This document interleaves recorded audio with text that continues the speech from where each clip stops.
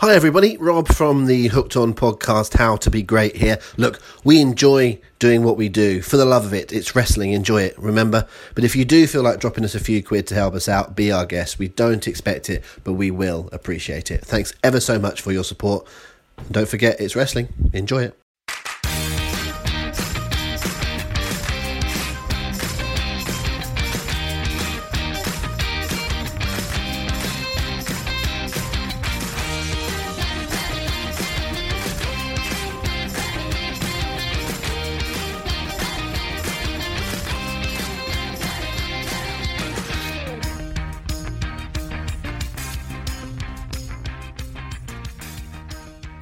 Hello once again and welcome to the Hooked On podcast from Hooked On Wrestling. Very, very happy to be in your living rooms, in your cars, wherever you are listening to us once again.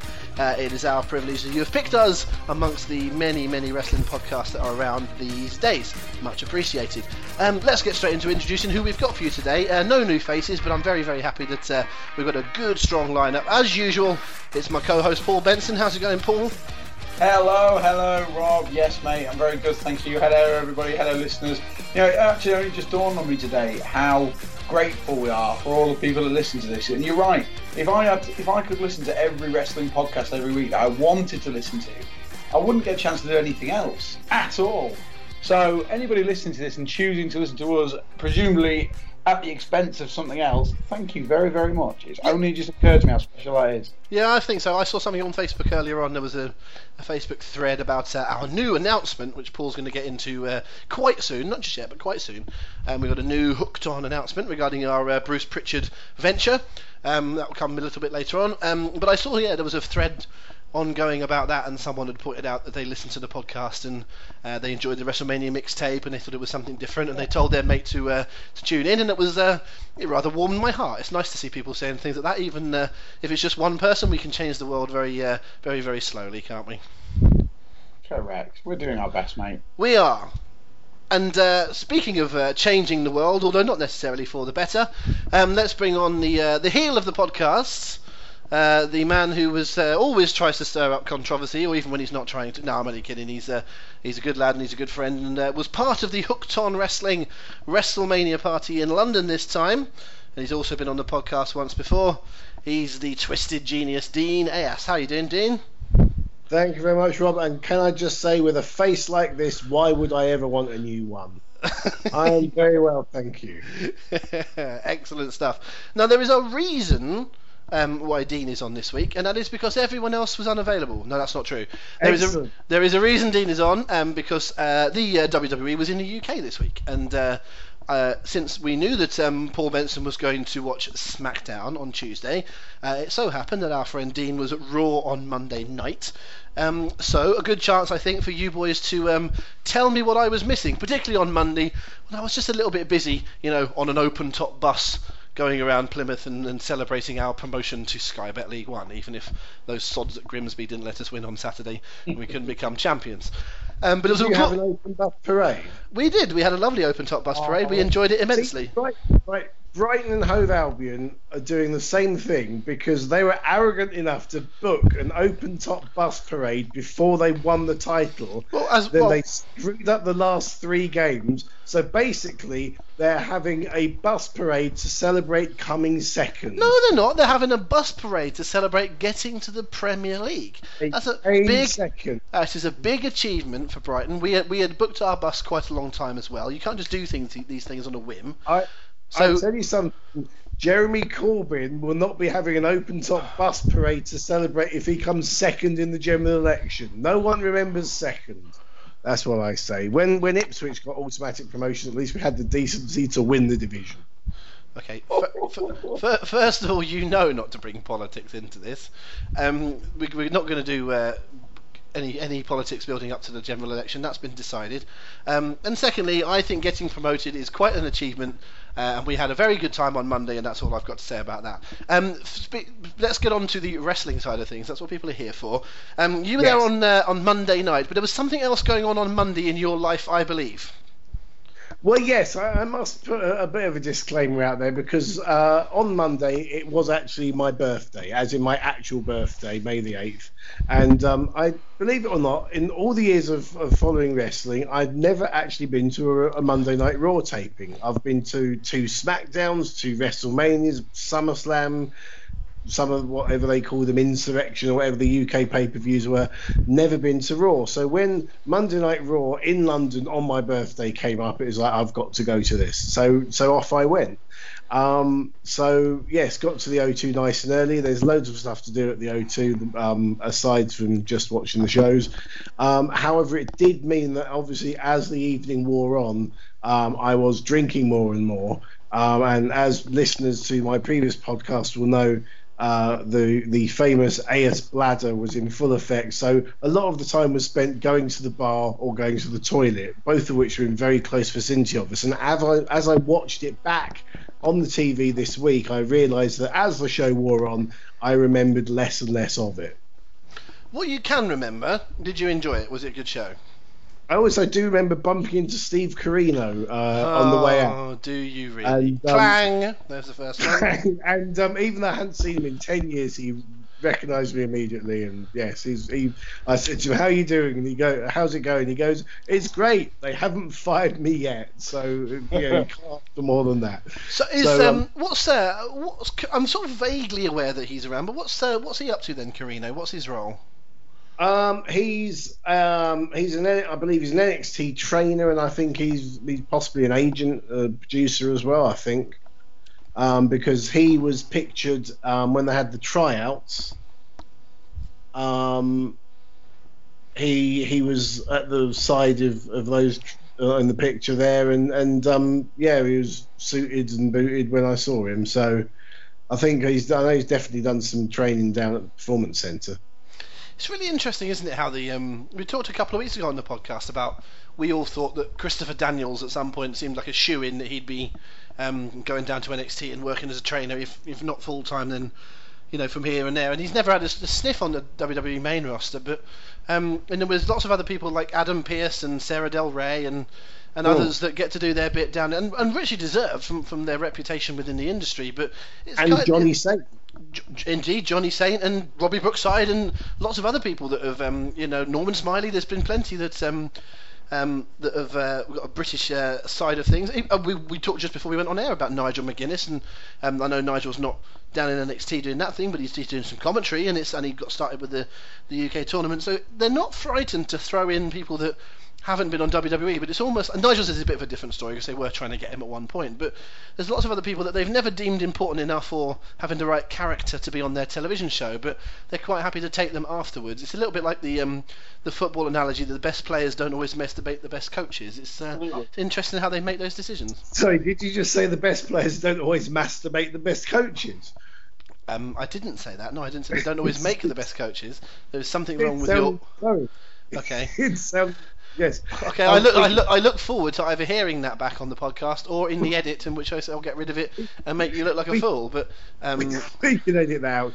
But no, I was going to say the exact same thing, that on the teacher-pupil kind of front, but also it's just indicative of the WWE's whole hiring approach these days compared to 10, 20 years ago, where even when Ric Flair came into the WWF, he wasn't allowed to make much mention of his previous accomplishments, whereas now, previous accomplishments elsewhere are very much a positive, and they're all taken into account and often acknowledged in commentary now. So, it's definitely a sign of the changing times. I wonder what it's like for some of the, the better wrestlers, the ones that are at the very top of their game, to if you're an AJ Styles or you're someone like that that's wrestling a match on SmackDown or on a pay-per-view, and you've got an agent that's never really got to that sort of level, trying to say, well, why don't you do this and why don't you do that? I wonder how tempting it is for those wrestlers to go, do you want to shut up, mate, and just leave it to me because you were never that good. I understand there are different ways of looking at things, but I bet it's tempting for them sometimes. Quite possibly, but then I suppose you have to think about how much do I want this contract that I've got with the WWE, the largest wrestling promotion in the world. So that is a good point, sir. And well made indeed. What were your seats like on Monday? Well, you can actually bear in mind I know the answer to this. Yes, you can actually see us. It's one of those things that if you know where we are, you can see us easily enough, because my friend was wearing a bright yellow T-shirt as well. But basically, we were at the very back of the venue in row A, which at the time I thought, yay, row A, great. But actually, I would have been better off in like row G upwards, because I would have been higher up. But we were right next to the entranceway, to the left of it. So basically, when Finn Balor comes out to his entrance and he walks to the left of the ramp, he is right by us. That's where we were. So we had a wonderful view of the entranceway, of the entrances. We couldn't see the screen, but the tickets were listed as limited view, so I kind of thought that. But also the problem was that there was a big load of seats on the floor in front of us, and if people were stood up, which they were for a lot of the time, then you couldn't really see much of the bottom third of the ring. And also, like when they were brawling outside the ring, you couldn't see much either. So I didn't realise we were down on the floor, because normally I'd go for sort of front row of the balcony or something, and you got a really good view. But it kind of it's the difference between a TV show and a house show. It's they're working to the camera, they're not working to the audience. Well, we'll get into that. That's definitely something I want to talk about as we go on. But I have to do this just for contrast. Paul, what were your seats like, mate? Our seats were given to us by WWE, so there was no real there's no real way of saying that without sounding like a massive bell, is there?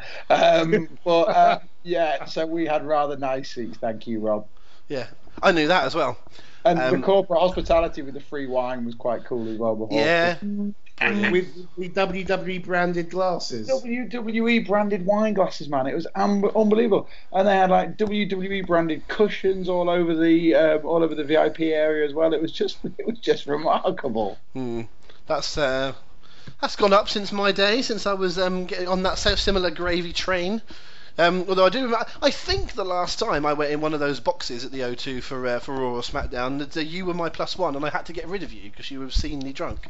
But I still, I still insist that I think you got some sort of spike or some sort of reaction to something, because I've been drinking with Paul Benson many, many, many times, and while he can be a different character later in the evening, this was way, way too early for the decline to have started. So we're all familiar with the Benson routine, aren't we? Yeah, but this was different. This was early. We were sort of midway through a taping, and I was having to go, these are people I work for, and are trying to impress. Can you please not do this? But that isn't really Paul's. I don't want to bury him too much on this podcast. That's not really his character. But that was. There've always been some nice little perks when you go to these things at the O2. So what else was going on? Was there a bit of a drinks thing beforehand? Well, yeah, that's what we went to, the little drinks reception. But they wheeled out Becky Lynch and Dolph Ziggler to do a bit of glad handing. Which was nice. Your favourite Becky Lynch. Did you send her a little message on Facebook like you talked about the other week? No, unfortunately, I missed the chance to club her over the head and take her away to be my wife. But there's always next time. What an odd response. You can't look too keen with these things, can you? I don't know. I suppose that would be pushing it a little bit, wouldn't it? The old club to the head. But I've now got the image of Paul taking his shirt off to reveal a huge Becky Lynch tattoo on his chest, like that episode of Alan Partridge. Subtle as ever, that's me. Excellent. I've got to say, just before we started recording this show, I was watching a programme on ITV called Car Crash Britain, and I thought to myself, Alan Partridge's Crash Bang Wallop, what a video, has finally come to life. These things do happen quite often. I once listened to a podcast with Armando Iannucci was listening to. I was listening to the podcast he was on, and he referred to the fact that people had let him know that there was a WrestleMania where someone held up a sign saying "Youth Hosteling with Chris Eubank." So he was most amused that something he had written in a sitcom in the mid-90s had turned up at WrestleMania of all places. These days we get Wenger out everywhere. Back then, I was going to say the biggest signs I saw in there were Wenger. I saw about 4 or 5 different Wenger out signs. It's amazing. But the thing is, what annoys me with that is, be creative. I remember like years. So when did Austin 316 start? 97, 98. Yes. 97. 96, 97. Yeah, okay, so whenever, right? You would go to a show and it'd be like 2001, and someone would hold up a sign saying Austin 316, and it'd be like, you've had 5 years, mate. Come up with something. Just put dyslexic Austin 361 or something. Do something different and be creative. And that's probably not very original in itself, but just imagine holding up just a sign that says that kind of thing. And sometimes you see a sign that someone will hold up a sign that just says on it John Cena. Now, admittedly, sometimes it might be a 4-year-old. I might be having a bit of a go at the creative brains of that. But I still blame the parent who can say you can be more creative than that young man and just change things a little bit. But why would you take Wenger out? Take Wenger 316 would be funny, would it not? Something just to bring the arc on a little bit. I don't know. Wenger P45. That nice. I like that. That works as the in the same with the colon after the P. I like that. Arsene Wenger rise above hate. Yeah. yeah, that's that kind of thing. Anyway, back to business. What was SmackDown like from an artistic point of view? Forget your glad handing. What was it like as a show? It was, surprisingly brief, actually. There didn't seem to be an awful lot of content. What was there was okay. But I was actually there. One of the guests I took was someone who was going to their first ever wrestling event. It was actually our contacts from Walkabout in Temple. Hello, Amy. So we took her, and while she enjoyed it, I think she'd have enjoyed it more if there was a bit more actual in-ring action to get her teeth into.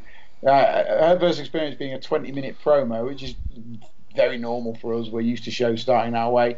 Probably took the wind out of the sails a little bit, so that was a shame. But it was good to see some of the guys that either I've seen not often or never seen them in some cases, like Nakamura. It's great to see AJ Styles, Kevin Owens, Luke Harper.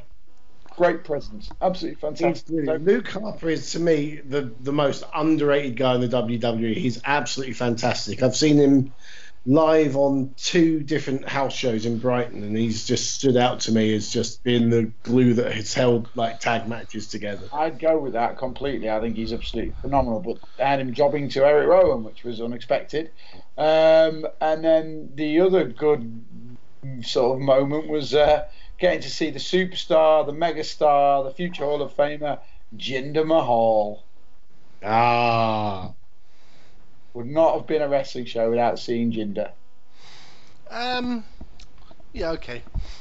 We'll go with that. We had quite the Jinder chat last week about his placement. Well, I think since we've mentioned him, and we'll talk about him very quickly. We've been talking about how he's clearly in that place. WWE trying to renew a deal in India, that kind of thing. But you never know. Sometimes we often slip in some football analogies on this show, and there's often cases of maybe the third choice left back is only an 18-year-old kid, but the first 2 get injured and he gets in and gets his place and does okay and turns into a really good player. Maybe, we have preconceptions of Jinder because he's been knocking around for ages in the terrible Great Khali's brother angle, and then the 3-man band, and then getting released, and then coming back and just being a sort of slapstick sidekick, and now suddenly he's number 1 contender.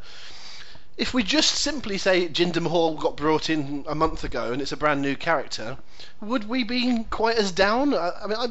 He's not done anything wrong, has he? No. Sorry, you go on, Paul. Paul? You go. Okay, no, I was just going to say I've said about this on social media myself. It's like, people keep complaining that the WWE push the same guys and they don't elevate new faces, and we need fresh mix at the top, and so on and so on. Then they bring Jinder Mahal in as the top contender, and people complain about that because, it's Jinder Mahal, what are you doing with him? And I just ask, what do you want?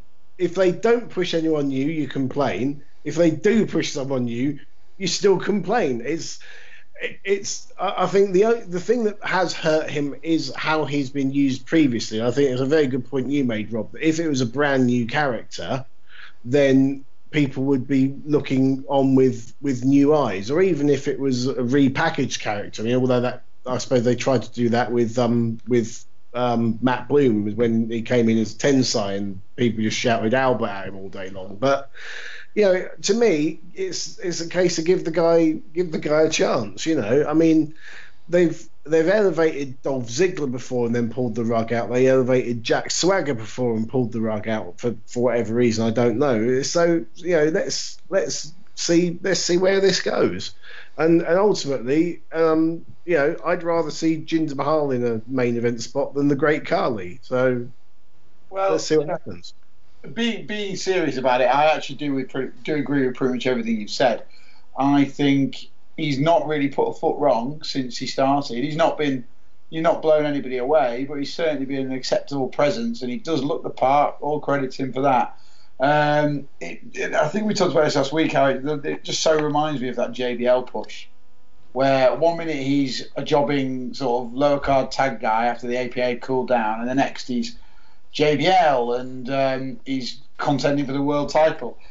In my opinion, and I know not everybody will agree, but that worked out fantastically well. So yeah, I'll give him a shot. And my complaining is quite tongue-in-cheek, just because it seems so weird. But who knows? In 3 months' time, maybe we'll have a new main event face on hand, and so fair play to all involved. Yeah.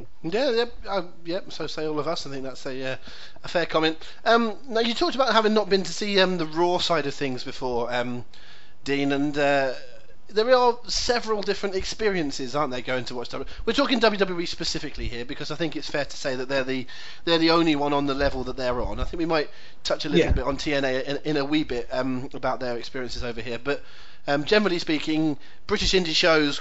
Really cool, go and see your thing. There's lots of different ones of those. TNA is something, but WWE is in a bit of a class on its own, even since the old WCW days when they used to come over here touring. You, I would imagine, like a lot of us, would have noticed a big difference between the taping experience and the house show experience. Definitely. I mean, I think it's the same with, I think, WWE and TNA. In that there's the format as a member of the audience watching it live, there's a TV format where they are taping a TV show and you happen to be watching it. And as I said, I touched on earlier, they are playing to the camera, and that's what you're taught to do anyway. You direct your moves facing the hard camera. You do all the promos facing the hard cam because there are millions upon millions of people watching on the TV screen, and there's a few thousand or whatever it is in the arena. So you don't have that same kind of connection. Whereas, a house show, obviously they are performing to the audience. On the plus side, though, depending on the wrestler, not everyone will necessarily put in as much of a shift on a house show as they will on a TV taping. I mean, that's not to tie everyone with the same brush. Different people work differently, but it did feel like quite an action-packed Raw as opposed to a promo-heavy Raw. And we had a couple of good matches. We had Miz against Finn Balor to kick things off. We had Rollins and Joe, which was pretty good, and we had Ambrose at the end. I'm trying to think who he was against now. The fact that it was a few days ago and I've forgotten whose opponent was kind of says about how the nature of how quickly things move. But it was again what you'd say there. Solid. It was a solid but unspectacular show. It kind of it ticked the boxes. Braun Strowman had a brief appearance because he was injured. Roman Reigns had a very brief appearance, and they got the biggest reactions of all. Roman Reigns was booed out the building pretty much. But he's getting a reaction. The worst thing is indifference, as they say. So yeah, it was It wasn't a classic. I think you can't. Sometimes you think about the Cena Michaels match in London that went the best part of an hour, and some of the great matches we've seen before, and it didn't quite live up to that. But at the same time, I left the O2, as a satisfied customer, or as Vince would like me to say, I left with a smile on my face. Well, that's good. It also, I mean, you were pissed. So that makes. That's probably why. Yeah. But fair dues. I watched Raw, from the comfort of my living room, and I thought it was a pretty good show. So I didn't, I take a more keen look at the ones when they're over here because of, I would think I probably know people that have gone to these shows, and it's a little bit different. What kind of effort are they putting in these days when they come over here? Because I have to say, the first ever Raw that I went to, working as a journalist, was that one which was Cena versus Michaels. We've talked about that on the podcast before. And that was a rare treat. And some other of my early ones, it felt like there was some big stuff going on and some good matches, and they'd thought about it and gone, well, the UK's a big market and we'll give them a cage match or we'll give them a whatever, and it felt like it was a big deal. And then for a couple of years it just felt like, talk about going through the motions, it's almost like they were assuming people won't watch this week because it's not live and it's taped, and we won't give away any surprises because it will leak, and we'll just knock it on the head. And it feels like they've sort of sat into a happy medium now where I don't think anything notable ever happens on the British Raws. It's just another cog in the wheel on that calendar. But I'll tell you, the one thing that really stood out to me, and bear in mind, I've been live in London and in the US, when in the glory days of Austin and The Rock and Cena, that nobody on that show got what I would class as the superstar reaction. I mean, there was a decent reaction for Braun Strowman, and that could escalate, elevate in time to come. Roman Reigns got got booed quite a lot as when he came out, but it wasn't a sustained reaction one way or the other. But there was no one who, in the days, the old days where the glass would smash for Austin's music, or do you smell if you smelt The Rock is cooking for The Rock's music, and immediately people would spring to their feet. There just wasn't that feeling. And I think it goes back to what we've said before, that with the exception of Cena, it's the brand. It's not individual superstars anymore. It's the actual brand that sells. I think that's essentially true. I'd like to think, I'm not convinced because of his background and his age and a few other things, but I'd like to think that they could maybe see Styles as that guy. In the next time they do some sort of shake-up, that Styles could be a Raw guy and they could really go to town with Styles as the main man on Raw. But I don't think they're going to. The one that seems to be having the most upward momentum at the moment, and the fans seem reasonably solid behind him, and he's certainly being booked to be a star so far, is Balor. What kind of reaction did he get? Because obviously we've seen Balor at the NXT show that they did over here, the NXT Takeover in London. We always will point out he is Irish, but he often refers himself to the fact that he was trained and wrestled a lot of his time in England, or in Britain anyway. So he was at Hammerlock. He was at Hammerlock, wasn't he? Like you've been. So so while I acknowledge, before any of our Irish listeners get offended, that he's an Irishman, not a Brit, he is still one of our own as far as I'm concerned. And so was there a sort of a homecoming feel to his cheer, or was it just we like this guy the same way we like Rollins or Ambrose or someone else?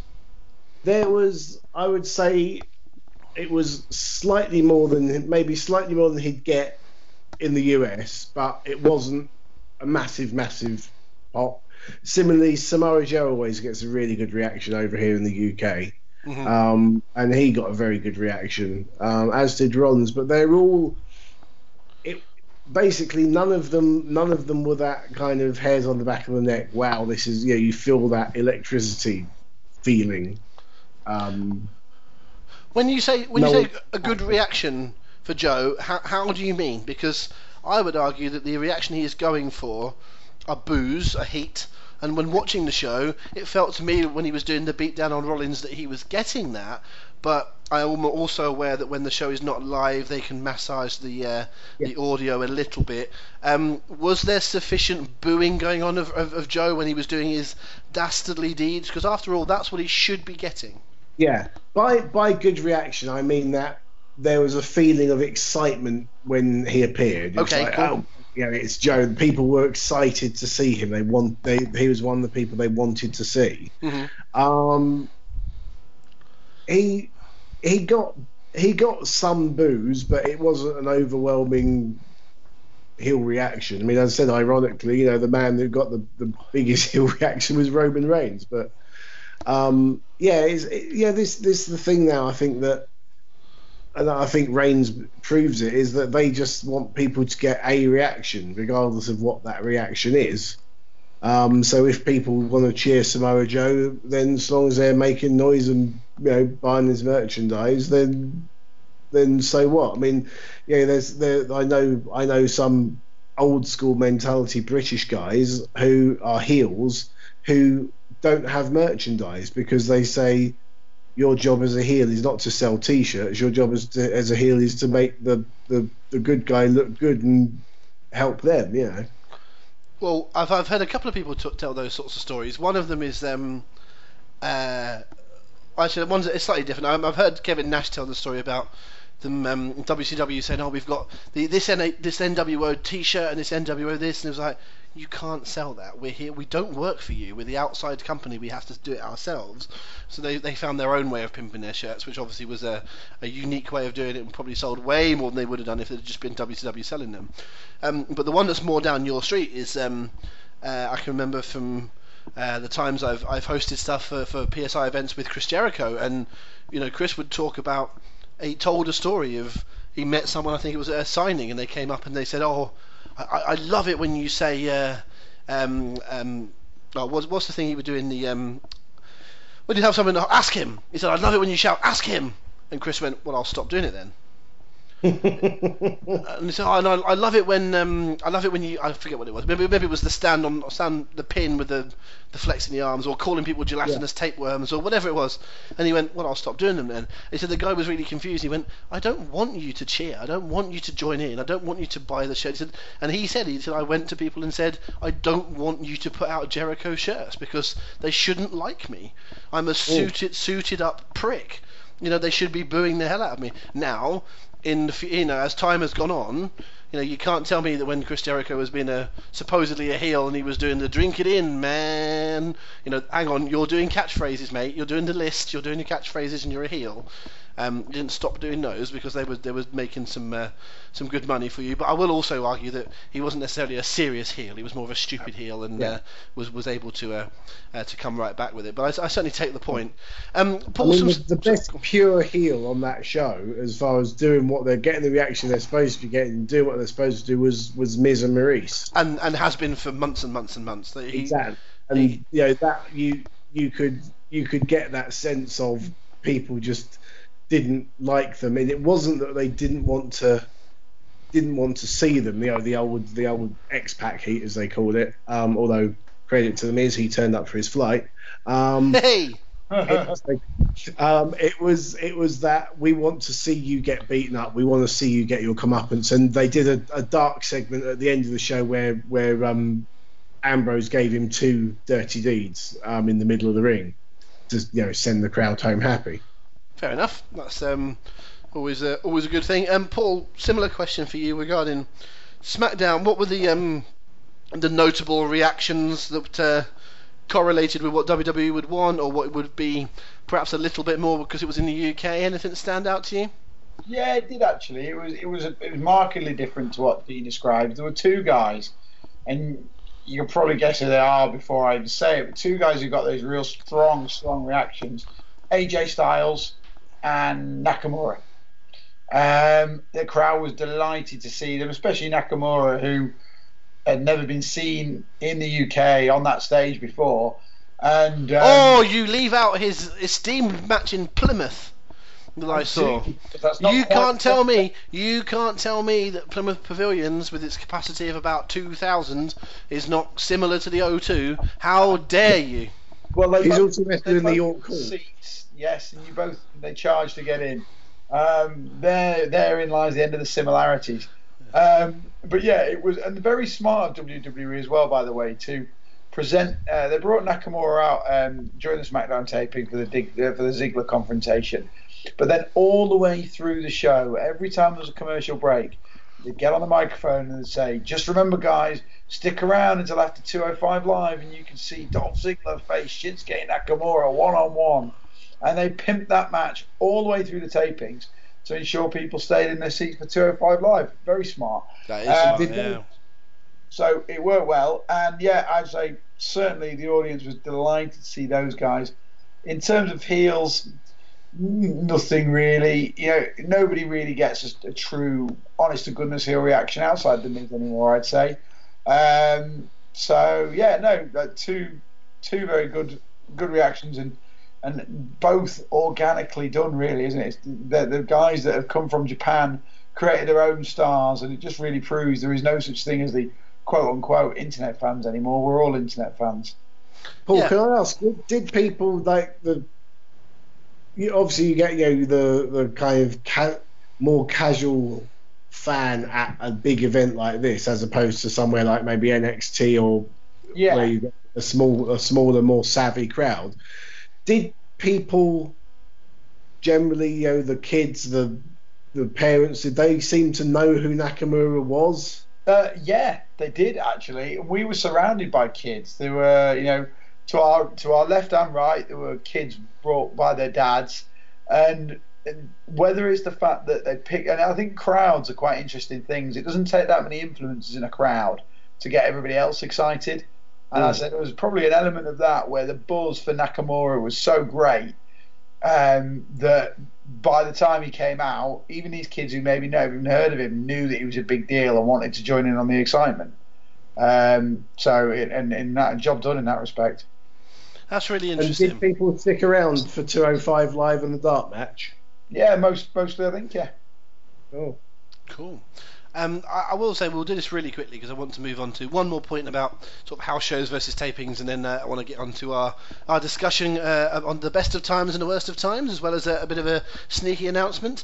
I will say that I think they have done a very, very decent job with the early stages of Nakamura, because I cannot remember the last time they made someone feel like such a star in terms of here's a promo, he's coming soon. Here's a promo, he's coming soon. But not a 30-second promo, that might have been done like to announce TL Hopper or Duke the Dumpster Droese. I mean, here's a video package from his best moments and hitting the Kinshasa and everything, and just going, oh my God, he looks absolutely amazing. And then bringing him in the ring and just having him to basically look around and not do much and have his confrontations, then say his debute's going to come at the pay-per-view. I think it's just they have made the guy feel like $1 million, and they've explained a bit about who he is, and you just want to see it. If you've never seen him before, and I've talked about this umpteen times, but I had only seen him a couple of times in Japan, but the first time I saw him was at one of the big New Japan shows, the Wrestle Kingdom shows, and I fell in love with him. And just like he hadn't even reached the ring, and I'd fallen in love with him for his manner.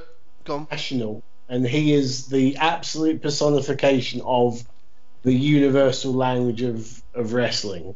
Just ultra cool and just different, and just I watched him get to the ring and thought, I have to see what happens here, and I did, and it was great. And so when he got called up to WWE and to NXT, I had lots of people that read on the internet and knew about him but hadn't actually seen him. The only Shinsuke Nakamura they knew was the one that had played for Celtic, and I had to say, this guy is tremendous, and the feedback was the same. They watched NXT the first time and they saw him and they said, he was just so engaging straight on. So I think people just naturally take to him, but they have gone a little bit above that with their marketing of him. That being said, wouldn't it be it would be an appalling business decision, but how amazingly funny would it be if Ziggler beat him in 8 minutes at the pay-per-view? It just killed him stone dead. Just swerve, everyone. But no, I think in all seriousness, obviously he's going to win. He's going to make him look good, and Ziggler is the man for that. There's lots of we probably do an hour podcast on its own about his career and where he's been and where he could have gone. But right now, if I want someone to make Nakamura look good, he's the guy I go to. Definitely, and I've got to say as well, I'm convinced that there is now a conspiracy for me to never see Nakamura live, because he was originally put on the card of the NXT show that's coming to Brighton on June the 8th that I'm going along to, and then they've announced the house show on November 2nd, and I looked up on the WWE website and it's the Raw roster again. So unless there's a draft, I think I'm destined to unfortunately never see old Knackers live. He is just someone that I'd love to experience live. Brilliant. First of all, I want to say that one man's conspiracy theory is another man's restraining order, but old Knackers is a wonderful way of referring to one of the greatest wrestlers on the entire earth. I'm trying to think how could you imagine Corey Graves, or I suppose it's on SmackDown, so Byron Saxton going, I like old Knackers. Maybe Nigel McGuinness. If they call Nigel up one day, I can see Nigel call him old Knackers. But they'd work with, here comes old Knackers. Definitely. Just because Kendo Nagasaki used to be known as Naggers. Right. Okay. Careful. And it's just Nagasaki, Nakamura, Knackers. Yes. As I say, careful. Go on, Paul. Yeah. Do you understand, Dean, that Nakamura has been added to the NXT tour? I thought he'd been careful what I was supposed to say. I thought he'd been pulled off. I've seen the lineup on the Brighton Centre website. He's nowhere. He's not on the lineup at all, and he's not on the poster. So I presumed he'd been taken off again. He was not on the poster because they didn't have him on the tour originally. Then, presumably, to aid ticket sales, they added him to the tour. And as far as I'm aware, I don't think that situation's changed, or I could be wrong. The lineup I've seen has got a main event of Chris Hero, Cassius Ohno, and Bobby Roode, and there's no mention of Nakamura anywhere on the advertising. But we'll have to wait and see, I guess. Indeed, we will. We need to move this a little bit. I will obviously let you know if he does turn up by sending you a text of "Old Knackers is here." A text? No, a sign, dear boy. Let's have a nice big Old Knackers sign in the Brighton Centre. Because let's face it, I'm sure the Brighton Centre has seen its share of Old Knackers in its time. Right, a couple of things we need to move on to. I want to ask a very, very quick question of both of you in your experience of TNA shows over here, because we've talked about the house show experience versus the taping experience. If you haven't been to a taping, it is a little odd because you're having breaks here and there. Seen a lot of video packages on the screen. There's backstage items. There are in-ring promos, so you can go a good half an hour, 40 minutes or so without actually seeing any wrestling, and it's kind of odd. But as you talked about earlier on, sometimes the house show is a bit pedestrian if people aren't putting it in. When TNA first came over here, Paul, you'll help me with the dates, but I think it was 2008 was their first tour. And those first 3 or 4 years, around about 2008, 9, 10, 11, not only do I think was 8, 9, 10 around that time was probably, I think, TNA's best years anyway.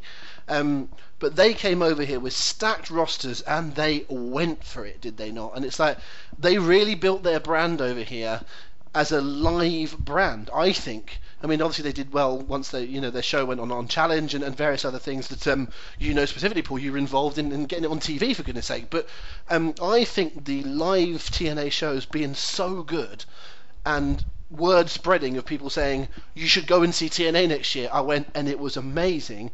I think built their brand in the UK as much as anything that happened on television. What do you think? Oh, definitely. The buzz around those shows was fantastic.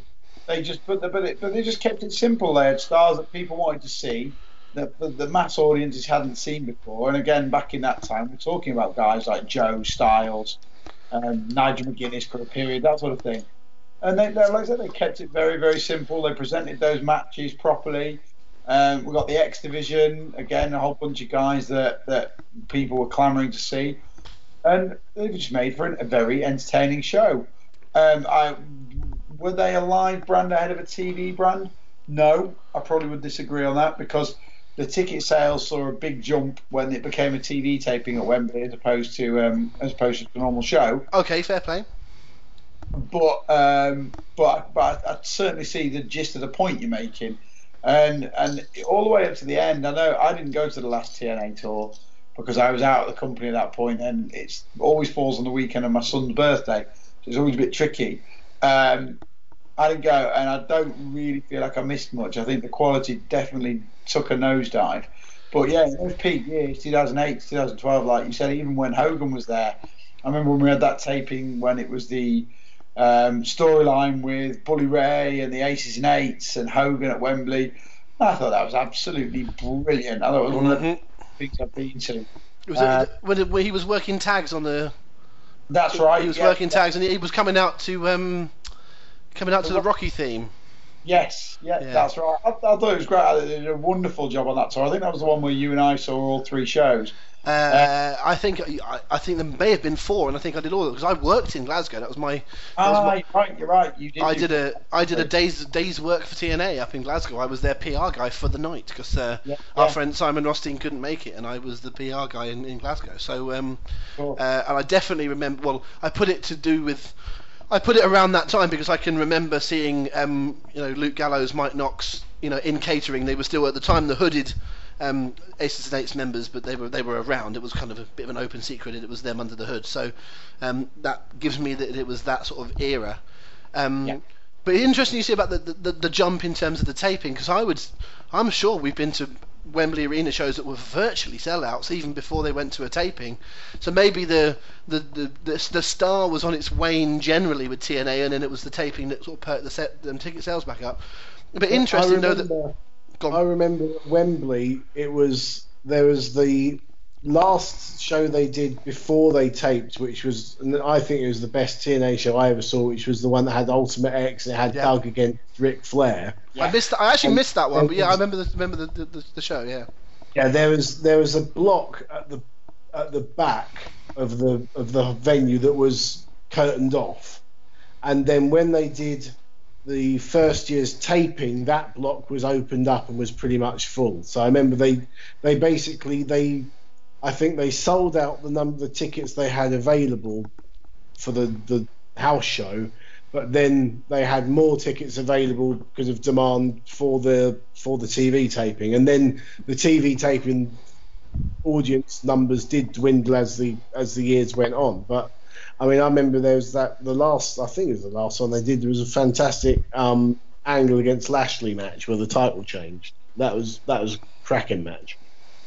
Paul, was the when Doug wrestled Flair at Wembley, was that the same year as the Manchester show when we went out with the Cowboy, or is that a different night? I believe so. Yes, I believe it was the same. Because it's in my head that I missed the show with the Ultimate X on, but I feel like I was around for the Doug versus Flair thing. It might be I was just busy that night. I'm not sure. My last point on it, what I'm saying is that it's interesting. You said that there was a ticket spike when people went, oh, "It's going to be taped. I have to go," which shows the mentality of wanting to be at something that might feel significant, as opposed to the show that you're going to see. Because almost exclusively, I would say that the TNA house shows that I went to see were better than the tapings. Now, I will say this is not a stick your foot into TNA show. Generally speaking, all the tapings I went to were very good. Excuse me. Even this year, after 2 or 3 years of missing TNA tours, I went to a show in Birmingham. I was very kindly invited, which I was appreciative of. The main reason I went was because I thought it was going to be Kurt Angle. It could potentially have been Kurt Angle's last ever match here or otherwise. Obviously, he has continued to do some indie stuff, and we hope that we'll see him in a WWE ring at some point. But I went to Birmingham to see Kurt Angle, basically. But it was a good show. I mean, it was a very thin roster in terms of stars. But there were a few people that shone that night. That was the first time I'd ever really seen the EC3 character, and I thought he was very good. Mike Bennett and Maria were magnificent. It opened my eyes, but so still TNA were coming to the UK and treating it seriously and doing big stuff. And I think whenever people say, "Oh, how come TNA versus WWE was so close back in the day?" but in America it was so far apart, but in England, in the UK, it was close. I think it was because TNA really super served us, and they really said, we're going to make this a big deal. We're going to go over in January and we're going to make it something special. Whereas I think WWE say, we're going to go over there, we're going to do what we need to do, and then we're going to get out. I think they've regulated with, it's not normally a bad show when Raw and SmackDown's on in the UK, but I don't think it's ever notable anymore. Would that be fair? TNA, do you think?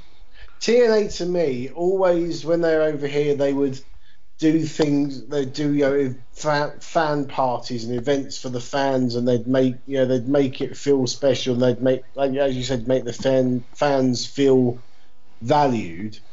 And it was like, we're coming here and putting on this show for you. Whereas with the WWE, it's more, we're in town, come and see us. Yeah, it's the momentum's the other way round as such. But I think the other thing with TNA v WWE in this country was there was the obvious factor of the channel that TNA were on was a Freeview channel that had a lot more reach. But then so you'll get more people able to watch your show, but then you've got to put on a damn good show, because if your show is awful, you'll have a load of people seeing that your show is awful. So the fact that they were putting on really good TV at that time, and they had a really good product, really good roster, as you said, Rob, and it was available to more people, that's why it was very close between the two. Indeed. Lads, I've really enjoyed this chat looking over the UK shows this week. Just on a final point, if there are people listening to this that haven't been to WWE shows here before, house shows or tapings, would both of them be something you would recommend? Would you say do one before the other? Starting with you, Paul, what would be your sort of thumbs up, thumbs down verdict on if WWE is coming to someone's town? I think it totally depends on personal preference. Now, me personally, my old mindset back in the day was TV trumped all. And I think it was because it was quite a novelty. And like you're touching it just now by saying that nothing on house shows is ever truly significant in the grand scheme of things. And I was dying to see something that was significant. So when WWE started taping over here, it was a bit of a revelation to me. So I'd go to Raw on a regular basis. I think it was just Raw they taped it first, not SmackDown. I could be wrong. And it was fantastic, but over time I kind of once the novelty wears off, to me the format just isn't quite, it's not as slick, it's not as fun. You're very much the extra in the TV is what's being served rather than a live audience, whereas a house show, it's just so much more fun, being the word I'd use. It feels like going to the pantomime or the theatre, and that these guys are there to primarily serve the live audience. The things that are going to happen, they're not going to have a bearing on the wider WWE. Everything that happens is non-canon, I suppose you could say. But because of that, the gloves are off a little bit, and they can do things in the moment that they're not having to serve a wider story. They're just having to serve you. And to me, especially if you're taking people that are maybe younger fans or people that haven't been fans for a long time, I'd go the house show route, and I think that's why the NXT shows when they've been over have been just so incredibly enjoyable. Obviously, TakeOver aside, I didn't get to go to that. That was brilliant, but the NXT house shows they did were just an absolute breath of fresh air. And I know WWE thought they were the best shows they'd done in the UK in terms of quality of production, in terms of quality of entertainment, if you will, in many years. And I definitely agree with that. So long answer to a very short question, Rob. My preference would be house shows. Dean? Yeah, I mean, I would say that there was a time, there's those years where WWE had purchased their competition and TNA were yet to arrive in the UK. I went to a WWE house show in London. I think it was like Triple H and Umaga was the main event, but the whole show felt like a load of personal appearances with a couple of moves thrown in here and there. It was almost like, oh look, we as fans, you get to see these people in the flesh, and that was it. And then things have evolved now, and I'm really looking forward to coming to see the NXT show for the reasons Paul says. And I think that for casual fans who, you know, I know a lot of people, you know, that I work with in Brighton who come along to the Brighton house shows. They don't want to travel up to London for a TV taping, but they want to see these guys in the flesh, and it's just, you know, it's a bit more relaxed. And I think also as a performer, you are a lot less nervous if it's a house show, if it's not televised. Whereas, you know, if you know you're doing a live TV performance, the butterflies are kicking in. You're very nervous. Things are a bit more tense. I think TV's an experience, and it's good to go to that, and it's good to see that. But then, yeah, do people go along because they think they're going to see a good, you know, top quality show? Do people go along because they think they might see a bit of history, or do people go along because they want to get themselves on the TV? You know, you haven't got so much of that with the silly chants and things like that in a house show. And also, as I think for, you know, people who are training in the wrestling or new to the wrestling business as well, house shows are really useful for just watching people who are at the absolute peak of their game and what they do. For example, I remember the first Brighton house show, John Cena was in the main event, and I found it absolutely fascinating to see how a guy who was you know, probably the hardest working, busiest guy in that promotion, and how he was able to work safely so many nights of the year, but still put on a decent quality main event. And I found that fascinating. So whatever level you're coming in at, I think there's something for everyone on a house show. Excellent. I think that's some. I would tend to back up your views in essence, except for the fact that I don't think I've been to a house show in 20 years. It's always been the tapings that I've gone to that I've justified leaving deepest, darkest Devon to go and report on something. So it's tended to be that my career has dictated to me that I've been doing tapings rather than anything else. But certainly the TNA experience at a house show was incredible, and most of the people that tell me about the WWE house shows tell me how much it improved that is, whereas a few years ago it really was, you know, it's a long trip, you know, we're just going through the motions because we're told to, but now they've stepped it up a little bit, and that might be a little bit indicative of the eras where, you know, perhaps there was an era in the mid 2000s where the work rate, if I can use that expression, you know, wasn't quite as high as it is now. There wasn't quite the emphasis on the match quality, but also you've got social media, I think, you know, where if you know, if someone phones it in, to use that old expression, you know, and a load of people talk about it on Twitter, that will get picked up by whether it be fans at the next town or your bosses or whoever. You know, everything is trackable and traceable these days. So I think you know, there might also be the fact that these guys feel a bit more accountable nowadays.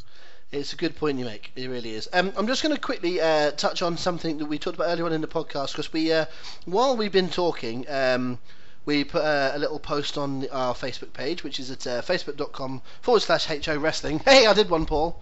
Didn't have to go over to you there, mate. Although I will be doing in just a second.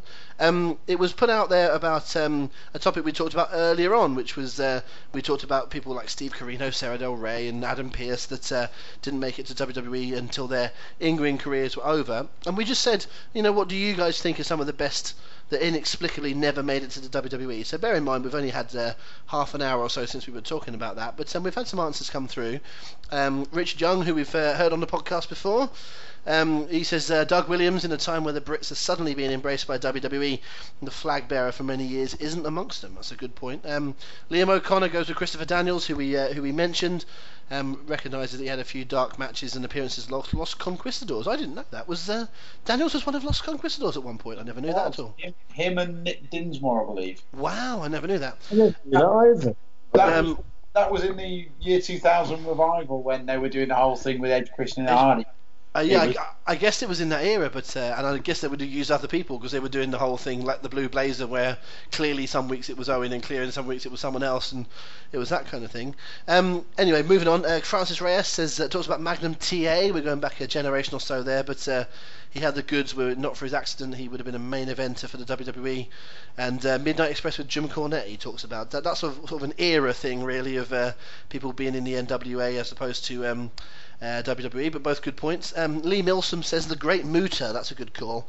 The Great Gimmick would have got over massively with the WWF audience in the same way Nakamura is now. Perhaps Muta would have been a better fit for WWF rather than WCW, where he appears sporadically. Johnny Byrne, who's someone that Paul and I both know, also says about Muta and the Midnight Express. Richard Parr, who we had on last week, has come in and talked about Nigel McGuinness, as has Thomas Broom Jones. He says he crafted a legend for himself as one of the very best that British wrestling had to offer, and now he's a commentator with WWE. And just finally, Michael Harl says the fact that Sting wasn't there in his prime is gutting. Thank you very much for all of your feedback on that. We're going to try and make this a regular thing, and a bit of a snap thing as well. Not necessarily something we'll do on the day of the talk, but just while we're in the middle of something, if something comes up, let's put it out there and see what you guys think. So thank you very much for all of those contributors for their opinion. Speaking of the Facebook page, we made an announcement there earlier today. We were recording this Thursday evening. We made an announcement on the Facebook page earlier on today, which Paul is now going to explain to you podcast listeners, which will be very, very interesting for some of you, particularly on an island just west of the UK. Yes, indeed, an island called Ireland. We've cut a long story short. We have today announced that we're going to add a new date to the Bruce Pritchard tour. We've been absolutely inundated with requests from every man and his dog asking why we're not going to their town, which is pretty much what you get when anybody in any entertainment industry puts an event on. The first response is anyone sees on social media is, why are you not coming to North Allerton, or why are you not coming to Pudsey, and things like that. Well, the long and the short of it is we have to do these things to make them as profitable as possible, and to do that you kind of have to pick where you think the events are going to be most popular. So we did that with this tour, and we did promise that if we could squeeze in another date somewhere that was viable, we would do so. And lo and behold, we're going to do Dublin. We're going to actually open the tour with Dublin, so it's going to be Saturday the 15th of May. July, Saturday the 15th of July, and we're going to be running this event at the Woolshed Bar and Grill. And you'll notice on our social media posts, bar is spelt B-A-A. That is not a typo. That is the name of the bar. It's top punnage. I know you guys will both like that. The Wolfpack, the Woolshed Bar and Grill. No, the Wolfpack. Excellent. Wolfpack. Or the Woolpack. Maybe we could have an Emmerdale themed event. Invite Marlon Dingle. So we're going to do that. Tickets are actually available from a slightly different website for this one. Tickets are available from billetto.ie. That's billetto.ie. That's the only place you can buy tickets for our Irish event, purely because we can't sell tickets and commodities in Europe, in euros, on any of the platforms we currently use. So I've had to set up a new platform just for our Irish fans to buy in euros. And that's what the Woolshed Bar and Grill. The Woolshed Bar and Grill. Yeah. I like the sound of a bar, and there's a bar and a grill in Dublin, isn't it? Yep. Correct. The Bar and Grill in Dublin, where you can listen to someone who's very knowledgeable talk about wrestling. I mean, this is ticking all the boxes. Well, it's going to be obviously it's going to be a great night again. Bruce himself's really excited to be going over. He's one of many Americans that identifies Ireland as his family home, so he's delighted that we managed to squeeze this in. I know the response we've had so far from the Irish guys who follow us on Twitter and Facebook has been excellent too. Crucially, by the time you hear this, tickets will probably not be on sale yet. If Rob's able to edit it tonight, tickets will be going on sale on Friday the 12th of May at 10 a.m. From Billetto. That could be either in the future or the past, depending on where you hear this. But just a word of warning, guys, our Platinum VIP package on this are extremely limited. It's a small venue, it's not big, so we're only actually going to be selling 10 Platinum VIP packages. So if you want one, get in there in the first couple of days, or you have zip all chance. Yeah, it goes for a lot of the other shows as well. We are Paul will tell you the specific dates and times in just a second about the other shows that we're running in the UK. But all of those shows are pretty limited as far as it goes to VIP. We have a lot more VIP tickets available for those shows, hence why they are still available. But yeah, it is much more limited in Ireland, as Paul says. It's a small venue. Listen, all of these things are a little bit of a work in progress for us. This is our first venture into this world. We do not intend to make this a one and done. We want to do more of these. You can help us by coming along and supporting the events, which you are already doing in your hundreds and thousands. So thank you very much. But also, by purchasing the VIPs and spreading the word and getting more people into these venues, if we think this is a viable thing, then we'll be bringing people back, which means we will be hitting some of the same towns where we've drawn well. And if this Ireland show sells out really nice and quickly, then if we are able to bring someone else over for a tour, then Ireland, Dublin, Belfast, wherever, we'll be looking for those places as potential places we'll visit. So it's and even with Terry Funk. Well, you know him, so why don't you? I tell you what, if you can get him booked, and then we'll talk some business. But I wasn't really at the Double Cross Ranch. I was in Telskin Cliffs. One of these days we'll get the Funker over here. That would be excellent. Paul, just give us the other dates rather quickly, and tell us where people can buy tickets to come and see Bruce Pritchard, Something to Wrestle With, Bruce Pritchard here in the UK. No problem, Rob. Right, so the rest of the tour, when we hit back to England, we're going to be doing Birmingham at the Around the World Bar on Broad Street, and that's going to be Sunday the 16th of July. We were actually just there today for the BAMA weigh-ins, which is great fun. We're going to be doing Manchester on the 17th of July. That is the Monday, and that's at the Comedy Store at Deansgate Locks. And then we finish the tour at our spiritual home, Walkabout Temple in London, right there on the River Thames, July the 18th. It's Tuesday night. That'll be your last chance to see Bruce, and then that could be the last time you ever get a chance to see Something to Wrestle With live in the UK. So do not miss out. You can buy tickets for the English shows from 3 places: hookedonevents.co.uk, which is our own website, which would be the one we'd like to see you go to. Failing that, you can go to ringsideworld.co.uk or wegottickets.com. Excellent stuff. We want you to see as many of you as possible at all of those shows. Now, let us move on to our new-ish feature. I think we're on week 3 of what we're calling the best of times, the worst of times. It is where we discuss the career of a particular WWE superstar, and we're going to be mixing things up as time goes on in terms of main eventers, tag teams, not necessarily always world champions, but we're going to keep it on a pretty high level in terms of who we are talking about. We have already discussed Bret Hart and The Rock in previous weeks and decided what our favourite matches of theirs is into a fictional time capsule, we'll call it this time. We had our WrestleMania mixtape, and if you listen to those, it's a very similar sort of concept. But very shortly I will be putting forward what I think is the best match of this week's subject's career. Paul will be rebutting with his idea. Dean will be the judge about who goes into the time capsule, but we'll also be having a chat about the guy's career and some of his best and indeed worst moments. And our subject this week is the rated R superstar Edge. That was who we were set as the topic last week by Richard Parr here on the podcast. So Edge is the topic, and I think it's me to go first. Is it, Paul? You are absolutely correct. And that is interesting because I do think this is... I mean, it's only week 3 of this, but this was a very, very, very tough decision. My week 1 Bret Hart decision was easy. My Rock one I came to in time, but this...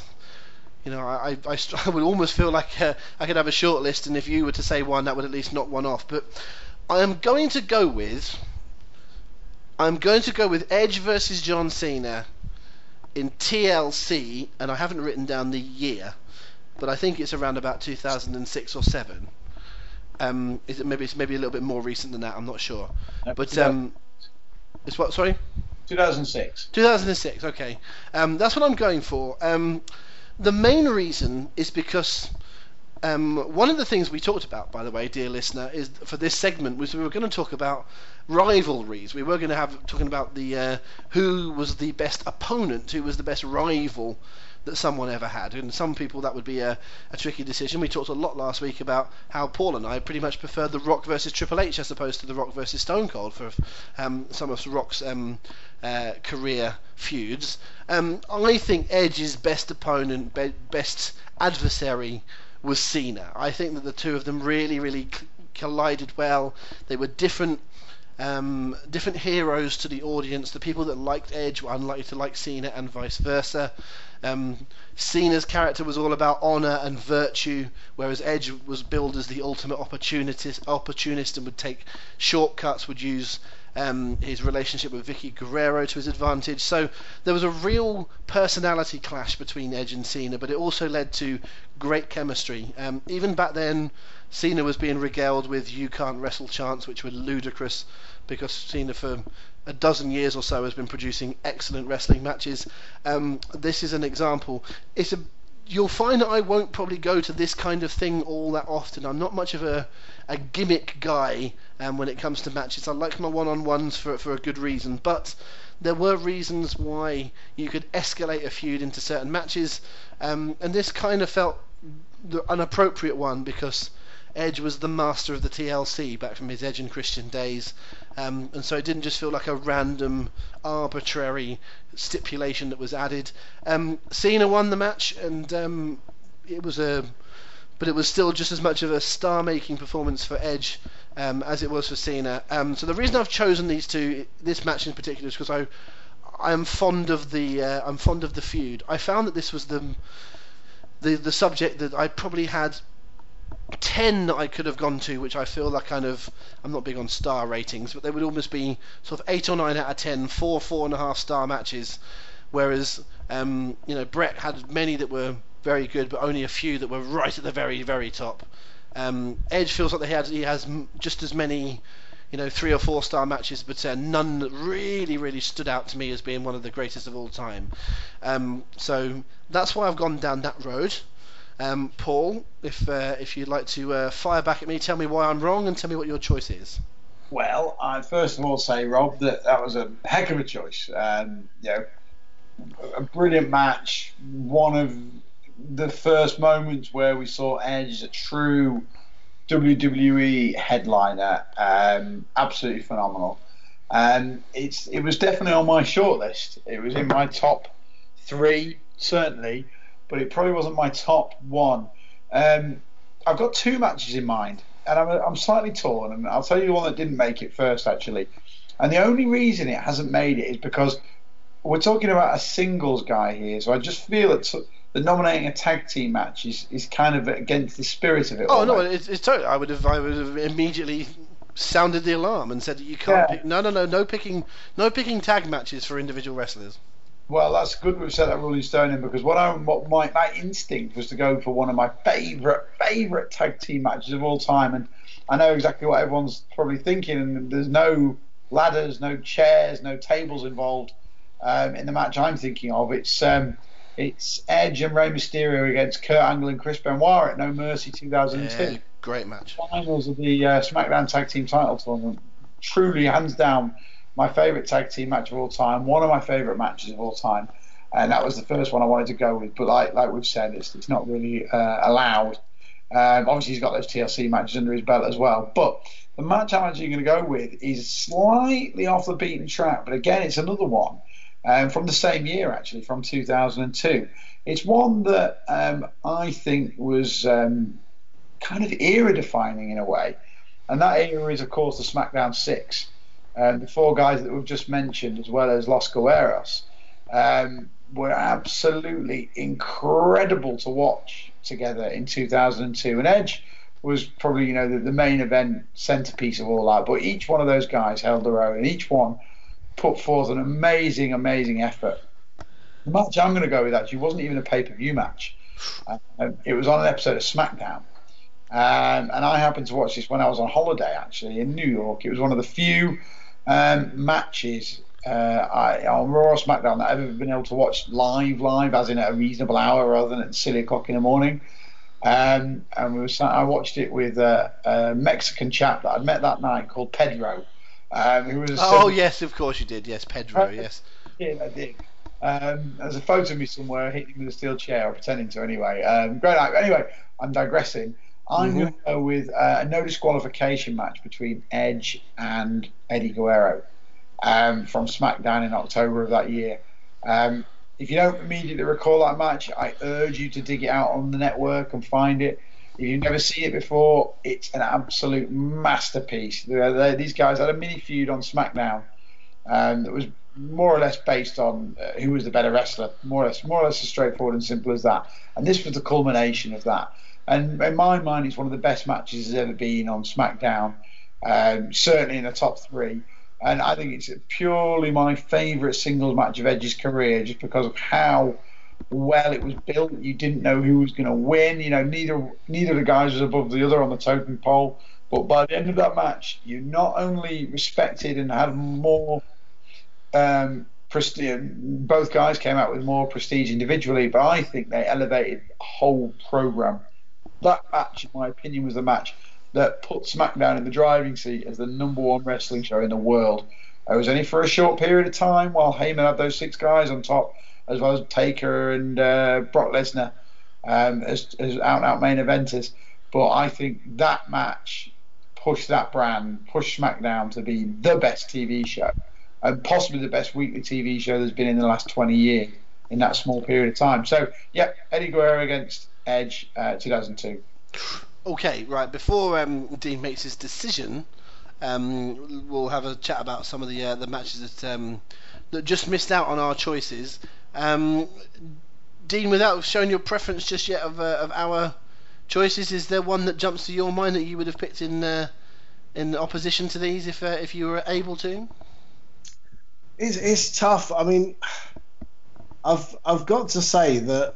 I mean, my recollection of Edge as a headliner was I don't know if it was 2006 or another title blends into one, but it was a pay-per-view called New Year's Revolution, and I think he came out with the briefcase and won the title, and that was where he suddenly elevated himself to the headline. Yeah. And so, yeah, and he broke out from being just an undercard singles or a tag wrestler into the role that he then occupied. But it's tough because, I mean, I've got to be honest, I don't necessarily recall those specific matches too well. Edge was one of these guys that he'd have solid matches, but I wouldn't necessarily go away being particularly memorable, if you see what I mean. He was like a solid hand. He was a reliable hand. And I would have watched. I remember religiously watching SmackDown in 2002 because, as Paul said, it was an absolutely fantastic show. And I remember it was aired on a Saturday morning. I used to do TalkSport Wrestle Talk on a Saturday evening, so I'd always make sure I watched SmackDown that morning to go and before I recorded the radio show. But I'd probably out of those 2 matches I'd probably don't pick. It's not the time to pick your favourite. We'll have a little discussion about some other Edge matches first. If there's anything else that jumps to your mind. I mean, there's the one that sprung to mind. It's not a great match. It's a stunt show. It's an exhibition. Was the match with Mick Foley, where the spear through the flaming table. There's the whole feud with Matt Hardy, where they had a kind of a wild brawl match at one of the pay-per-views. That was all mired in the real life situation. Those spring to mind. But as I said, for me, unfortunately, a lot of Edge's matches kind of don't sit well in my memory, I have to say. I actually think that's fair enough, because Edge has always been someone to me that I have huge respect for him. I think he's been magnificent for many years. Never actually met the guy, but everything I've ever heard about him says that he's a decent guy, which is obviously a bonus as well. Hard worker, very sadly, have his injuries curtailed his career at an early stage, or we don't know how long he'd have gone on, of course, but It put in premature end to his career. But I was never a fan, as in, I'm really looking forward to this Edge match. But I think he delivered. We generally will have a little chat about the worst of times and some of their worst moments. And it certainly occurred to me when I was trying to come up with the favourite match of mine that actually I can't think of too many that was terrible Edge matches. I want to say, did Edge and Booker T have a feud over who got the lead in a shampoo commercial? Have I remembered that correctly? That's a pretty dismal thing. And when we talk about the worst of times, we're generally speaking about the opponents they were saddled with, or the terrible gimmicks or storylines that was forced upon them, as opposed to their own work being shoddy. And I think being asked to do a feud over a shampoo commercial was a bit beneath someone as good as Edge. But I'll say this: I never ever remember watching an Edge match and thinking that was a poor match, that was a shoddy match. Yeah, that's what I mean. He was always a good, solid hand. Which is a big compliment in itself, isn't it? There's not necessarily all that many people that could have been around for as long as he had, because he was probably a good, solid. When did Edge have to retire? Is it about 4 or 5 years ago? 2011.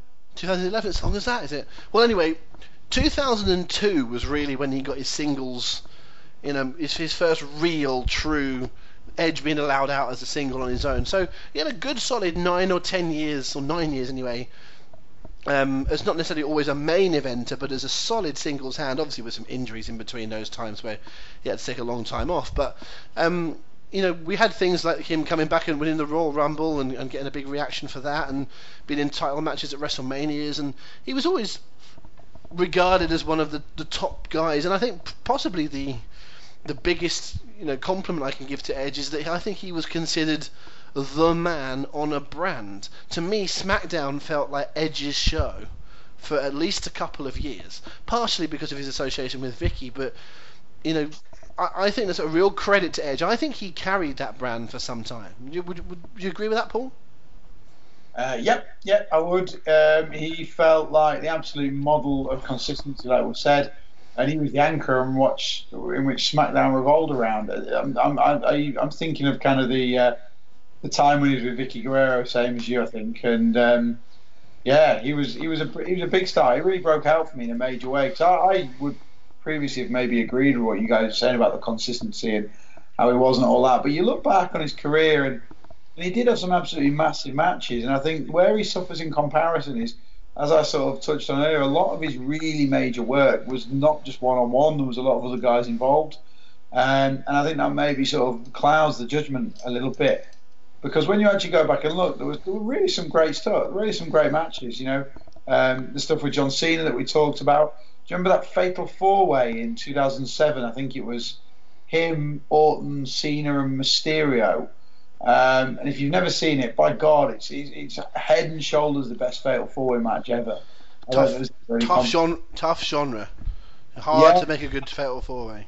I know. I can't recall any that are spectacular apart from this one. So I think it wins that by default. But yeah, Edge had a lot of great matches. You mentioned the WrestleMania match with Mick Foley, which was wonderful. I think maybe we tend to do the guy a bit of a disservice, if I'm being completely honest, because he kind of sat between two stools. He was never Mr. Work Rate, was he? He was never the sort of the indie darlings fan, but equally he wasn't just some sort of cookie cutter WWE creation. I think he sat quite awkwardly between those two positions, and maybe neither sort of end of the fan base adores him sort of as much as they adore some of their totems, and maybe that kind of splits the vote, for want of a better phrase, on Edge's career. I'm going to say something as well.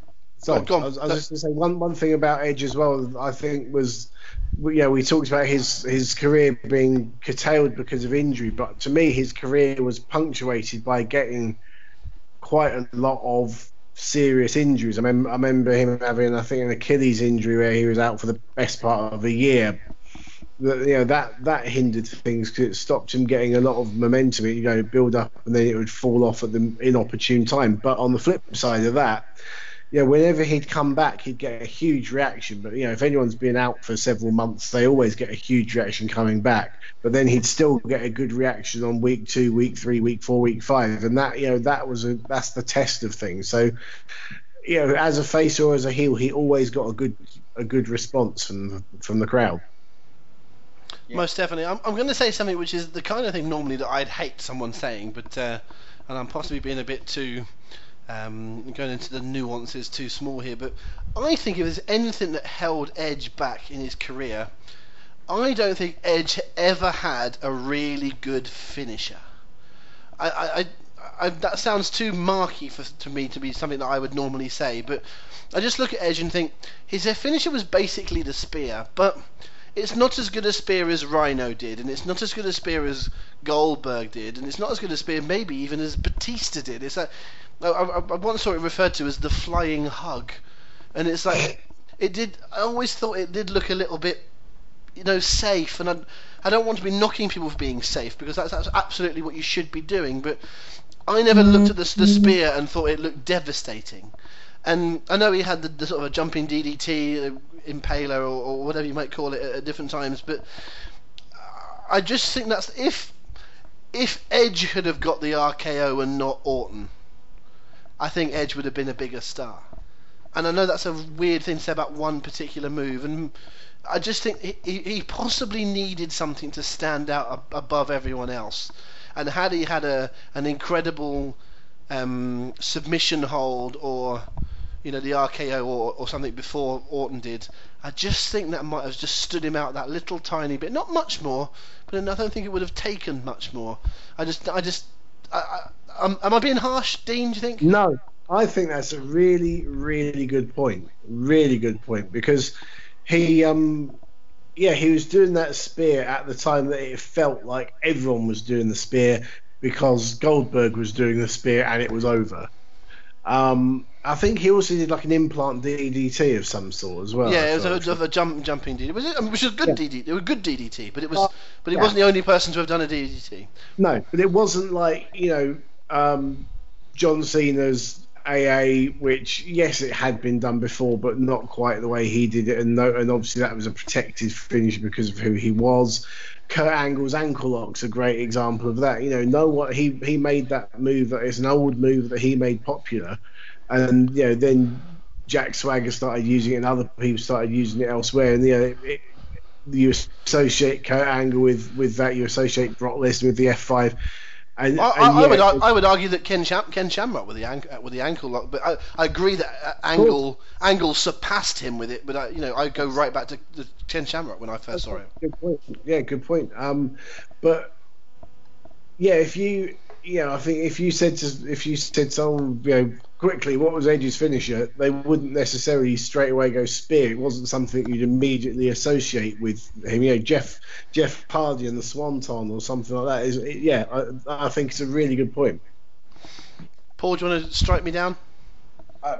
Far from it, mate. I really can't think of anything to add to it, but I think it's a really damn good shout. Not something I'd have ever considered before.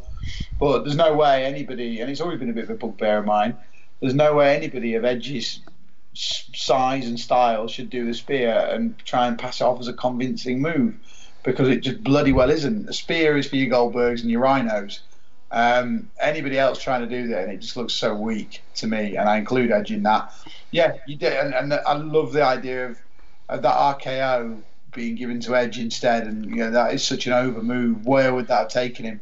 It would have fit in so well with that Ultimate Opportunist character as well, wouldn't it? So I think, good point, mate. No argument from me.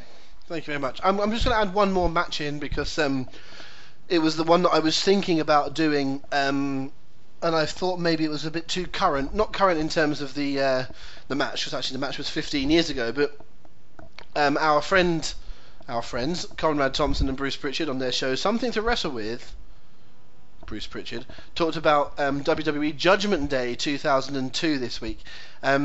It sounds like we're shilling people that we're about to work with, but if you haven't listened to that particular edition of their podcast, get it listened to, and indeed get the show watched on the network. Because they were talking about Judgment Day 2002, I went and watched it on the network. My goodness, what a show. I mean, it's not the most absolute standout, blow away, everything's a wonderful match show, but there's possibly never been a more star-studded WWE card ever. Just everyone from that era is on the show. Just fabulous to watch in terms of, and I remembered very little from it. But what I did remember was the Edge versus Kurt Angle hair versus hair match that took place on that show, which is an absolute barn burner. If you go back and watch it, it is such a good match. Edge is really, really over here. This is his first real big match, I think, sort of breaking out onto a singles character, but Edge was good here. So was Kurt. Kurt was going bald, so there was a good way of having him shave his hair. You don't need all this background from me because you can listen to Bruce and Conrad talk about it. But I sort of feel, because I watched it this week, I didn't want to necessarily pick it because it feels like I'm only picking it because I happen to have seen it this week. Would it have occurred to me had Bruce and Conrad not been doing Judgment Day 2002? Probably not. So therefore, I don't want to pick it. It's like if you were to pick, Britain's biggest ever pop star and do a poll right now, then Ed Sheeran would probably beat David Bowie, and it's like, well, because he's around right now. Now Ed Sheeran's great, but he's not David Bowie, and he's not lots of other people that have come before him, and currency sometimes trumps things.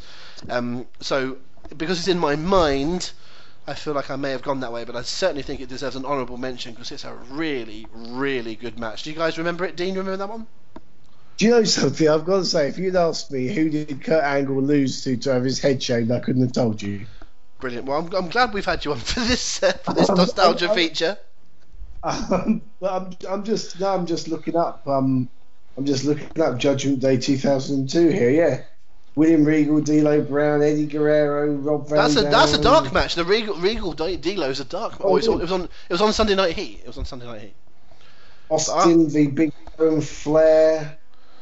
Yeah, Edge v Angle, Triple H, Jericho, Rikishi and Rico v Billy and Chuck, and then Taker and Hogan. That's a bit of a come down, but the Jericho Triple H match is a Hell in a Cell. It's just so many big names that like down the card. It's like Austin against Flair and Big Show is on 4th or something like that. It's just Brock Lesnar's wrestling the Hardys with Paul Heyman. Hardys, it's unbelievable. There's no deadwood. Even on the women's side of things, when it was all a little bit TNA rather than wrestling, it was Trish Stratus versus Stacy Keibler, who were two enormous stars of the era. So definitely a pay-per-view worth watching, and then go and listen to Bruce and Conrad talk about it for 2.5 hours or so afterwards. The Rikishi and Rico Billy and Chuck match was clearly the match to bring the crowd down between Triple H and Jericho and Undertaker and Hogan. Most definitely, sir. Yes, I think that is the case. Right, it's decision time. Now I'm going to offer a third option here, which I'm not going to be inclined to do as time goes on.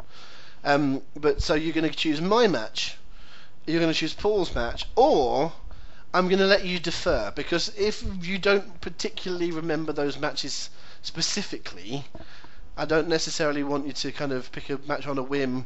If we could perhaps get someone else who's a bit more of an Edge enthusiast in the future to give their decision. But it is your choice. You are the judge, sir. So if you want to say, I'm going to pick that match, and you're going to pick the Cena match because that's mine, or you're going to pitch the Eddie match because that's Paul's, then you can do.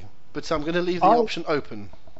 I would say that, to me, if you're going to put one of those two matches in, that the Cena Edge pay-per-view match would be the preferable choice, because this would be at a time that John Cena is coming to the fore. You're main eventing a pay-per-view for the WWE against John Cena. You have made it.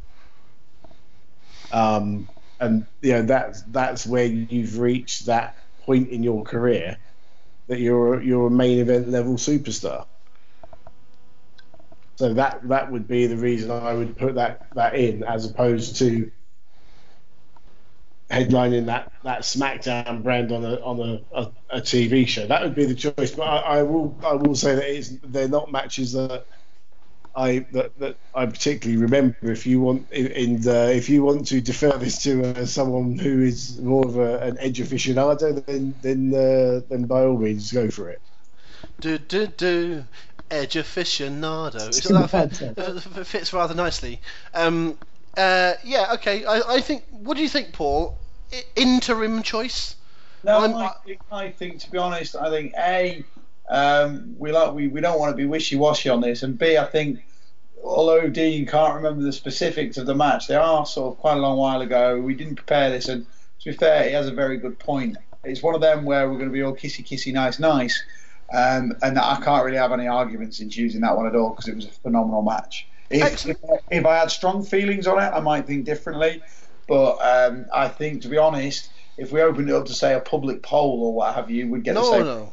Oh no, I wasn't going to do that. I was just going to potentially we could have had someone else in the future just preside over that one. But no, if we're happy, that's fine. That is absolutely fine. We're booking on the fly a little bit here on the Hooked On podcast, but we are going to put in John Cena versus Edge from 2006 TLC as Edge's representation forever in the time capsule from the best of times and the worst of times here on the Hooked On podcast. What this means is that when we discuss John Cena in a future episode, and we most certainly will, we will not consider Cena versus Edge from TLC as being Cena's representative match. We maybe pick another Cena versus Edge match, that's not off the table, but we will not consider that particular match because that would be a little bit tautologous, much as we in the first week put in Bret versus Stone Cold from WrestleMania 17, and when we do Stone Cold Steve Austin, we will not consider that match either. Dean, thank you very much for presiding over that as judge. Now you have an equally important position, which is you are going to decide who is next week's subject. So you can go wherever you want to go with it, in the wide world of wrestling. Just bear in mind we're trying to keep it world champion level, Hall of Fame level, and with select sort of US champion IC title level. Yeah. On a grander scale. So we're not making this completely specific. We prefer if you didn't pick, Freddie Joe Floyd or someone. No. Tracy Smothers is awesome. Yeah, no, I'm not knocking him at all. And we're keeping it WWE for the time being. We may extend to some people in the future, but at the moment it's a WWE thing, really. So we're keeping it WWE, are we? Okay. Well, at least inclusive of. If for example, I'm not saying you have to pick this person, but if for example we one week did Eddie Guerrero, since Paul just talked about him, I think Eddie Guerrero's WCW matches would be eligible. But I wouldn't want us doing, say, Buff Bagwell as a topic, but who was pretty much always WWE. I did have someone in mind. Now they have worked for the WWE, but they were better known probably for their work in WCW or even Japan. Because when I was an impressionable teenager, I suppose, watching a lot of wrestling, I always was on the WCW side compared to the WWE side, I have to say. And this was someone who was a headliner who had some incredible, hard-hitting, brutal matches. Is there any chance you're about to say someone with the initials T and F? It's not Terry Funk. Oh, it's not Terry Funk. I thought you were going to choose Terry Funk. Okay. That would be far too ridiculous. It's not Terry Funk. It's not X-Pac either. It's no, the person I was going to choose was someone that I was a huge fan of as a kid, and that was Vader. Ooh, we could. Okay, what do you think? What do you think, Paul? I like it a lot. To be honest, it means I'll have to do a bit more research than I would normally, but I don't think that's a bad thing. I quite fancy going and watching a few Vader matches this week, so I'm all for it. Okay, let's do Vader. Okay, that's fine. Vader had a presence in WWE for many years. I mean, it's very, very possible that his best matches were not there, but I think it's absolutely... I think it's credible. I think he had a WWE career. I think we can talk about his matches while he was there. We can talk about his career while he was there, as well as other things. Let's do it, okay? We are happy with that. Decision made. Next week on the Hooked On podcast, we will be discussing Vader in the best of times, the worst of times. I suppose I should branch it out and say Big Van Vader, which is what he was for much of his career as well. So the career of Leon White, Big Van Vader, or the man they call Vader, which for some reason they called him for sometime in the WWF. That is next week. Paul, we've got some research to do. I have to say I'm not as familiar with Vader's oeuvre as I am for some other people, but I'm happy to do the study hours if you are. Absolutely, mate. I'm well up for it. It's going to be quite an interesting week. Cool.